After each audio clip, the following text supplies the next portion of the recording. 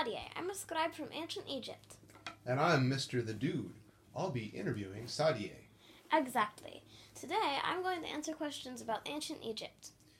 You're actually going to be answering questions about writing in ancient Egypt. Oh, sorry. In my time, I was writing about Thoth, our god of knowledge. I must not have heard that part. That's all right. Let's get started. Okay, your first question is? What was your writing called in ancient Egypt? Well, it was made up of symbols that represented the word, letter, or number that we call hieroglyphics. So what did these hieroglyphics look like? Since they represented things, they looked like the word. But we also had an alphabet and numbers which were mostly random. Interesting. So who knew how to read and write these hieroglyphics? Only the scribes and their children who would become scribes knew. So not very many people then knew how to read them? No. So what did you write these hieroglyphics on?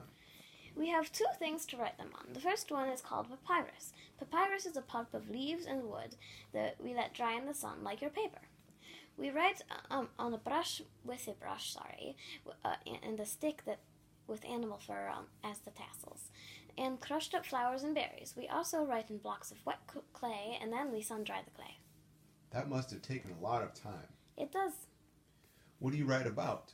Like fantasy stories, history, dirty jokes? Well, we only write about big events, timelines, our gods, and rituals, and our traditions/rituals. So, do you usually write specifics?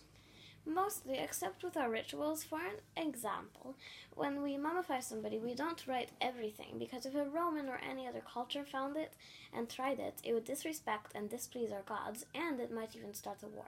We also just don't want others to know our secrets. Oh, I understand that. Oh, very sorry. I better get going. I would get in very big trouble if my empress found out that I was gone. Okay, goodbye then. Well, thank you all for listening to our podcast.